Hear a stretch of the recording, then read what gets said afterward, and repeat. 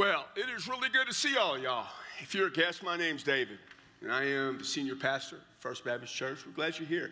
This is a different service today, and it's going to seem kind of abnormal. Well, all of our services are a little bit abnormal, but you come back next week, we'll be more normal. Some of you may have got here a little bit early, and you saw an ambulance out there. We had a little medical scare in the first service, but it's all good right now. And if you're a regular attender, there's not going to be any notes or anything up on the screen today. I just want you to listen. Don't worry about taking notes. You can get it all. A year ago, February of 2022, Debbie was diagnosed with cancer. And our journey that we had taken together for so many years took a little bit of a twist and turn. And it began to be something different. And then on October 20th, at 2:52 in the morning, at East Providence Hospital in El Paso, Texas, Debbie's part of the journey ended. And she went to be with Jesus. But my journey, it stayed. I am a very, very private person who has to live in a very, very public way. And so I just figured it was best at some point to talk to you about this past year and talk to you about my journey. John wrote a gospel about the story of Jesus. Phenomenal book, as all the gospels are. And he wrote about Jesus shortly before Jesus was going to be crucified. And in John 14 and 15 and 16, we see Jesus just talking to these 11 guys whose disciples are. Judas is gone to betray him, man. He's gone. It's just hours before he's going to go to the cross. And when it happens, he knows these 11 guys' world is going to change. Not just because he's going to die, because he's going to be raised back to life, but more than that, because soon he's going to leave, man. And he's going to take these 11 guys and he's going to say to them, you're going to change the world. And your world's going to be changed. And your journey is going to be like nothing you've ever experienced. And through all the highs and the lows, it's going to be there. And 10 of those guys are going to die for Jesus. And the one who didn't, John, he's going to suffer an awful lot. So he said this to them. Don't let your hearts be troubled. You believe in God. Believe in me. The heart is the place, not of emotion, but who you really are. And he knew their hearts would be troubled. He knew their lives would be disturbed, as all of ours are. So he said, guys, listen to me. Here's what you need to do in all the highs and lows of life. Just trust me. Trust me every step of the way. You know, when Debbie was diagnosed with cancer, we really had the optimism and the belief that she was going to beat it. And we should have. I mean, she did that first time. She had that surgery. It was successful. We were thrilled. We praised God. Most of you didn't even know that she had cancer surgery. Within her April checkup, found the cancer had come back in a different way. And this was going to be a little bit tougher, but there was optimism and belief that she would beat that too. We had every reason to think so. And she was beating it. I remember, though, she's saying, no, David, I trust Jesus. I know he can heal me. I believe he will heal me, but if he doesn't, I don't want everybody always to know that I trusted him. I want people to know that I trusted him with my whole life to the very end. She was doing pretty good against that cancer. And then in July, about halfway through her treatments, she had an appointment and she had some tests, and then the late July word came that it was bad. Really, really bad. And I think we knew then she didn't really have that long. I thought we'd have longer than she did. I thought she'd still be around today. But we knew. I mean, it was just new. And then as she began that whole new treatment, and it was so vicious, she suffered so much. Then a few months later, we're in that hospital, and she's just laying there, and I'm with her, and it was that Thursday morning, and we're fortunate. She took a really bad turn. Her mother got here. Her brother and sister got here.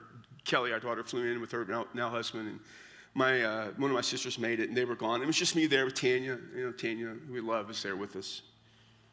And she just started her last few breaths. And she was at such peace.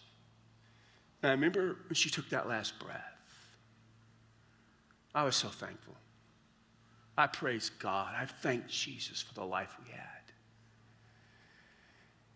And I was so thankful she went to be with him. I don't think most people understand. of death very well. I didn't, so many people come up to me and act as if I'm this crushed, devastated guy. I miss my wife. I miss her every day. I look at her picture all the time. I miss hearing her talk. I miss hearing her sing like you would never believe. But I was always at peace. Always.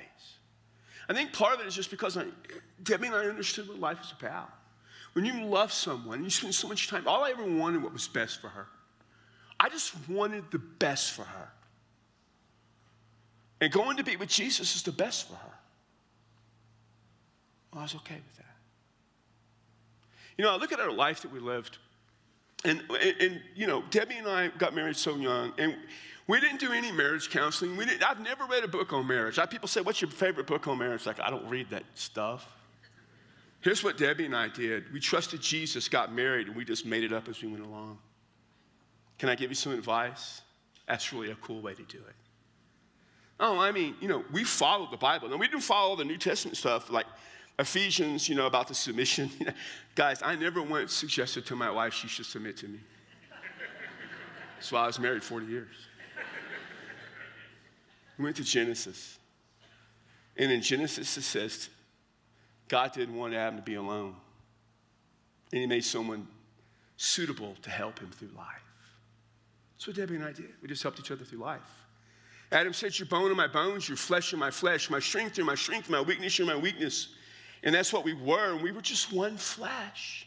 And I think back on that life that we had, and I just think about three things really has just hit me in the last few months. It just really has about our marriage. One is, from the moment I fell in love with that girl, all I ever wanted was to be with her. That's all I ever wanted. When we were apart, I hated that. I remember when we were in Laredo, and this is all before cell phones, and Kelly was little, and they would go home to San Antonio, and I'm like, yes, I get to be a bachelor. I get to eat what I want to eat. About that second day, she called. She said, how's it going? I'm like, when are y'all coming home again? She always stayed away just long enough to make me want her to come home. Every moment in our life when I was away from her, I just wanted to be with her. Every decision I ever made in my life, she was at the center of it. All I wanted to do was make sure the decision was good for her. I didn't care. It was good for her. And when I thought about our future, I didn't think about necessarily where we would be. It's just that we would be there. She was always my future. Everywhere I looked. Some of you are single. Maybe you think about getting married. Maybe you want to get married. Sometimes people say, do you do any counseling? I don't like to beforehand. Joe loves it. I don't really like doing it. I will if you think it's necessary. But if you just listen to these three things, ask the person you want to marry these three questions. It's all you got to do. Simple. Assuming you're a follower of Christ now. When we're apart, do you think about me all the time? When you make decisions right now, do you make those decisions thinking about what is best for me and not for you? And when you think about the future, whatever it may be, am I there? And if the answer to all three of those questions aren't yes, turn and run away. Other ways, one day you'll be in my office asking me to help you. But Debbie did so much. She took all the weaknesses, and I have so many, and she just made them better. She could help me understand people. She could translate the world around me so I'd understand it. I mean, I can always make decisions, the hard, harsh, tough decisions, but I didn't always understand how it impacted people. And she could always just help me see what it did to others. And she made me softer and kinder and gentler. And I don't have that anymore. That kind of worries me. I just hope she finished the job she started. You know, when Debbie died, I never thought a piece of me died with her. I never thought that way. But what I come to realize is what died with her was my future. Because all my future involved her. It's not just specific plans, it's just her and I together forever. It was always David and Debbie. I mean, from the time we were 16, everybody knew it was David and Debbie or Debbie and David or however they worded it. When I started in 1980 at Northside, my sophomore year in college, we took a break. Before Ross and Rachel took a break, David and Debbie took a break. I realized she didn't want to take the break. It was just me. And I realized the whole time that we took the break, she was always working to make sure I come back. Oh, I went out with a few other girls. It was never quite the same. I saw her go out with some other guys, and I know it was odd because I didn't realize this till a few weeks ago. She went out with people we already knew. She didn't have interest in them. She was just making me jealous. Reminding me that she could get whatever guy she wanted. I remember when we decided, let's just see if it's going to work. We'd always said we'll have one more date to see what happens. We took that date. I told the story at the funeral, but I didn't tell you all of it. So I went to pick her up. She wore the tightest jeans I've ever seen in my life, man. I still think about it to this moment. There's no way there could have ever been a wrinkle on them. The sweater she wore, that white sweater, was even tighter. And my wife, well, she had a lot of assets. She wore those open-toe shoes that few inches taller. That hair just hung straight to her shoulders, and she had the reddest lipstick you could imagine. And at some point, we were in my car, and I looked at her, and I thought to myself, dude, you're done. You're coming crawling back. What I never told you is that I would ask her over the years that we were married, did you do that on purpose? And she always would just look at me and smile and shrug her shoulders. And she could walk away. And no one could walk away like my wife could walk away. Debbie and I decided early in our life that she and I were going to live our own life. And we're going to live our life. We didn't ask anyone's permission to get married. I didn't care what her parents or my parents thought. Who gave a rip? It was our life. We were going to follow Jesus, but it was us. And we lived our life. And one of the things we decided to do was live for the moments. Early on, I just told her, baby, I can preach for the rest of my life. If I get decent at it, there'll always be some church dumb enough to hire. I don't care about money. I know we're supposed to save. I don't care about retiring. We're 20-something. I don't care about 65. It's 2 lifetimes away. And she said, well, let's just enjoy every day of our life. And we did. We lived for those moments. I remember in Edinburgh, where I was a youth minister, she wanted to live in a house. She couldn't afford a house. We weren't going to buy one. There's a brand new house built. They were leasing it, and I couldn't afford it. So I just said, who cares about retirement? I don't need to save for a house for 20 years. So now there's a house right there. And so we rented it. We went in it. We were broke and poor. Debbie only ever wanted to be a homemaker, and that house just felt so right. And I can still remember how happy she was in that house. She wanted to be a mama, and we couldn't have kids. So we decided to adopt. It cost so much money to adopt. It broke me. At least twice in my life, maybe 3 times, I had to wipe out my retirement fund. So I got to the point where I'm saying, who cares? I'll just work forever. Because we wanted the moments, and so we adopted Kelly, and I remember when she held Kelly in her arms. Like it was yesterday. And it took everything we had to make it happen. In November of 1988, the day George Bush was elected president, tragedy struck our family, Debbie and Kelly and I. Through no fault of our own, there was nothing we could do about it. And for the next 3 years, exactly, our life was hell. I mean, it was hell. We trusted Jesus. He was there every step of the way. We know, and people loved us, and they were there with us. But it was a living nightmare. And then it was over, 3 years almost to the day. And we were so broke and so poor. And I said, we need to take a vacation. She said, we don't have any money. I said, who cares? We got credit cards. And all you Dave Ramsey people are probably choking on your envelopes right now. I don't care.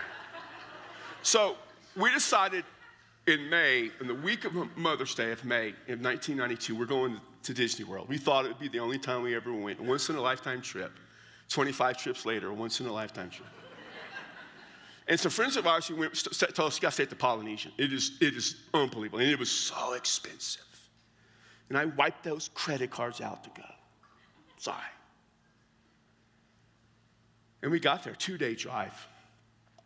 And we got there, and Kelly was so tired. I got the cheapest room at the expensive resort. And they looked at and saw how Kelly was at the front desk and said, hey, we're going to take care of you. And they put us in this really nice room on the ground floor. It was this lush garden out front. I could see the Grand Floridian Resort. Some of you know what I'm talking about. I could look, and there was the beach, and there was the castle. And on the ground was a rabbit. Kelly saw the rabbit. Before there were cell phones to take pictures, you would go buy disposable cameras. We had 3 of them. And she took half a roll of one of those disposable cameras, taking pictures of Kelly and the rabbit. And I thought, great. I spent all this money for a dadgum rabbit. 30 years later, almost to the day, 2022 May, the week of Mother's Day, we're at the Polynesian. Now, we're not staying there. We're actually staying at Wilderness Lodge. Kelly's with us again. And I don't like rooming with anybody but Debbie, so I had to buy 2 rooms that day, and Kelly ended that week, I should say. And Kelly brought a friend with her, so I got all these people I paid for. Cost me another small fortune. But we're eating at the Polynesian because Debbie wanted to, and it was dark, and the fireworks were about to be lit up at Magic Kingdom, and she was so tired. But she looked at me and said, I want to walk to the beach and watch the fireworks. I said, okay, we'll go. Can you make it? She said, yeah, I'll make it. And we walked out there. And as we walked, we looked over to the side, and there were the longhouses we stayed at the very first time. And I looked at her, you said, remember staying there? And she smiled and looked at me, and she said, you mean the rabbit? I said, yeah, the rabbit. Moments, 30 years apart, right there. Moments are what matter. September, she was laying in bed. She was so sick. I went and I laid there with her, and I talked to her. I said, baby, we just talked about our life. I love the life we led. She goes, I know. I said, I'm so glad we made all the decisions we made. I'm glad we lived it our way. I regret nothing. She goes, me neither. I'm so glad. I said, baby, if I have to work the rest of my life, if I work till I'm in my mid-80s every day just to make ends meet so I can live, I want you to know it was worth it. She smiled at me and said, yes. Yes, it was. You see, some of you, you're so busy worried about the future, you forget the present. And some of you, especially young people, and I know you're supposed to save, and I know there's retirement, and I get all that mumbo jumbo. I know it, and I know you go to Proverbs and the work ethic, and I get all that, but just listen to me. Some of you are sacrificing the moments of today for tomorrow you may not have. And if I'd have done what you did, I'd have no memories. I'd have no moments. And I would have no Debbie. Wives, at some point, because it's always the men that do this, it's okay if you punch your husband in the ribs. And guys, it's okay at some point you look down at your feet in shame. And when you get in the car and you go to lunch, you go home or wherever you go. Wives, it's okay to say, we're not going to sacrifice any more moments. Do you understand that? We're going to live for today. Trust me, it's worth it. And trust Jesus that he can take care of you all along the way. Debbie, like me, had surrendered to ministry. She didn't really know what it was, but then she realized it was to be a pastor's wife, but not just any pastor's wife. This pastor's wife. That was her calling. And from the very beginning, I just told her, baby, I will never go anywhere you don't want to go. I will never take you to a church you don't want to go to. All you have to do is tell me no, and I promise you I will not go there. And she looked at me and she said, God called me to go with you. And I trust you that if God is calling you to a church, you will never take me somewhere that I don't need to be. So I will go where you go, and I will follow you all of my life. Which brings me to March 2015 at the Hilton Garden Inn in Las Cruces, New Mexico, in a hotel room where we sat and talked about the future. We were really excited about coming here. And we came in that March to kind of check everything out and meet people. And what I'm about to say, I want you to understand. The staff I have here now that came, that have stayed all this time are fantastic. None of this is on them. Mike and Linda, what a phenomenal job they've done. James back there, Mel, Krista, Cindy. This is nothing on them, but this church was in bad shape. I didn't realize how bad it was. Now, you wanted me to relocate you from Miranda to here. That's why I was going to come, and that sounds easy, but it's not. But I'm looking like, what good is it going to do? Y'all are stuck in the 80s. Your decision-making process was hard. Later on, I looked at some of the leadership you had. I'm like, my gosh, you decided to put these people in these places. And I looked at things, and I'm like, there's no way. And Debbie looked at me at that hotel room, and she said, you're going to tell them no, aren't you? You're not going to come here, are you? I said, how can I? I can't do this. I don't know who can do this. I can't. I said, I'm 54 years old. I don't want to live the back end of my ministry as a failure. And she said, I'll go wherever you go, David. But you can't do this. God has given you everything you need to do this. And if any one person can, it's you. And so here I am. I know you want to think it was some spiritual thing of the Holy Spirit coming down and like Acts chapter 2, and there were tongues and fire and all that. Nah. There was a woman who said, you can do it. And she's the reason I'm sitting here with you today. Only she ain't here with me today. And that's the hard part. I came here to relocate you. That relocation involves more than just where we are now, changing addresses. This is only part way. We're not finished. We got a phase 2 to go. If this is all we have, this building, this phase, then eventually you will shrink down. We got to build phase 2. I know that's my responsibility. But I also came to change your culture. It doesn't do any good to build buildings if the culture changed the same. That's what we've come to do. And so here's the thing. She was always there with me. This is my 5th building program. They're hard. You have no idea. For a pastor to do a building program in church, unless you've done it as a pastor, I'm not even going to try. It's just different. The burden is different. The future you look at for Christ and his kingdom is different. And I've always was excited about doing it. And I was so excited about phase 2 until October 20th. And then I didn't care. Because when I looked at my future, this was all I saw. And I thought, God, this isn't a future. Just to build a building. And it wasn't over mourning Debbie because she's with Christ. But it was realizing I had nothing. I didn't have her. I didn't want to do what it required to do without her. I knew what it was going to take, and I didn't want to pay that price without her to get me through it. And I said, God, I don't want to do it. And on top of that, there was this other issue that I was dealing with. See, I'm always the pastor to you, and that's how most of you will only ever know me ever, and that's fine. That's what I am. But I am David. I have a David side of me. Very few people ever see it. Once in a while, it comes out in a sermon. But Debbie saw it. In front of Debbie, I got to be David. Had no one to be David with. And on top of that, I felt this burden. Because you see, whether this is fair or not, I don't know if this is fair. And this may sound harsh. And some of you understand what I say because you went through it. But not too long ago, there was a church where the pastor's wife died. And I saw what happened to that church. And I said, no way, God.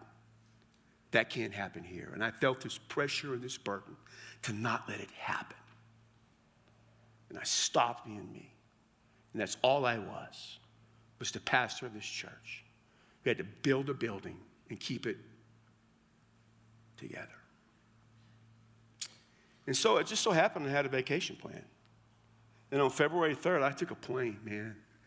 And metaphorically, I got as far away from you as I could. I called Joe from the airport to fix the problem, and then I didn't think about you. I didn't worry about you. I didn't pray for you. It was me. My heart was troubled. And here's the thing. I'm like, Jesus, I trust you. You know I trust you. Why is my heart so troubled? And I worked and I agonized for days in nothing. And it's Thursday, February 9th. It's about 2 in the afternoon where I was, and I'm fixing tomorrow to hop a plane and come back here. Ain't nothing been resolved, and I ain't in a good place. And I'm up by the water. I see some boats, people walk by, and I just say, why won't you fix this? Why won't you fix this? Because you know I trust you.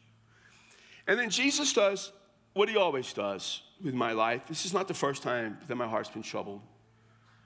It's never been about trusting Jesus. It's just been about his timing. And Jesus does this in my life. He always waits till the last minute.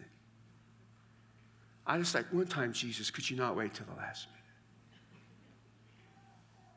And he just made it clear, why is your heart troubled? If you trust me, why is your heart troubled? You know it's going to be okay. You know what you got to do. And you know I'll be there with you. And I had peace and clarity for the first time in a long time. So I'm here to tell you, I'm excited, and I'm going to finish phase 2. I'll keep my promise to God and my promise to you. We're going to get that building done, and I'm going to be the best I can be. I'm going to give you the best leadership I know how. I will make all the tough decisions that I have to make, and I will make them. And I know people won't always like them, and some people will leave, and it will always like the way it was before. I'll say goodbye. It's okay. We won't miss you. Because I'm going to do what God has called us to do. And I'm going to preach to you the best sermons I ever have. Someone always asks me, what's your best sermon? It's the one I preach next week. Because I've always believed that the best sermon in me is the one tomorrow. And so you're going to get my A+ sermons. And I'm going to be everything that I need to be when that building's finished. And Billy Goff shakes my hand, and I pat Billy on the shoulder, and he looks at me and says, come see me in Dallas. And I said, Billy, I'll see you on the side. When that day comes, then I need to understand and realize I have finished my commitment to you. I have done what I promised you what I would do, and that is over. And my future is mine. And I'm going to take it. And if God leads me here, he leads me here, and that's fantastic. And if God sends me home to South Texas, man, I'll go home to South Texas. And if he leads me anywhere in between, I will do what I have always done. I will pack my bags, and I will go. In the meantime, I'm still going to be me. I've got to be me again. So here's the thing you need to realize. I'm going to honor God in everything I do, and I'm going to follow Jesus, and I'm not going to do anything that is, immoral, unethical, whatever. But I'm going to live my life like I've always lived it. It's not your life. And you don't get a say in it. And I'm not going to worry about you when I live my life. And I'm going to go where I want to go. And I'm going to do what I want to do. And I'm going to be with whoever I want to be with. Because it's my life. And I get to do that. And so this is the journey that I've been on. And the journey that I've taken. And I don't know how much longer I have. Maybe I just have 20 days. Maybe I have 20 months. Maybe I have 20 years. But Debbie told me, live your life, David,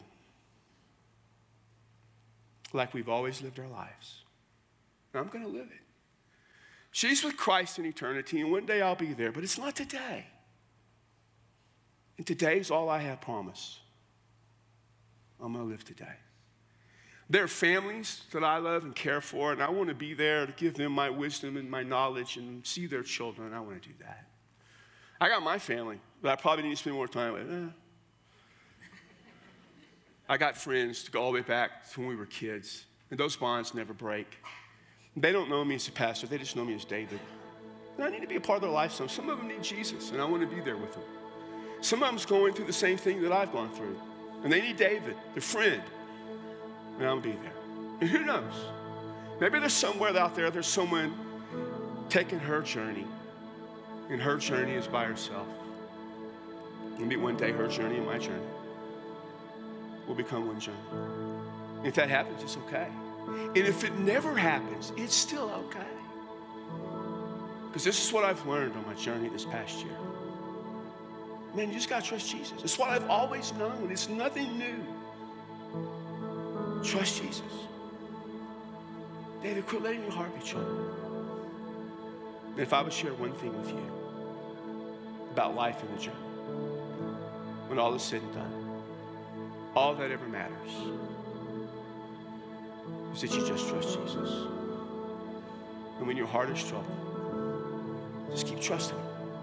And it may take a while, but you'll get there. Let not your heart be troubled. Believe in God. Believe also in me.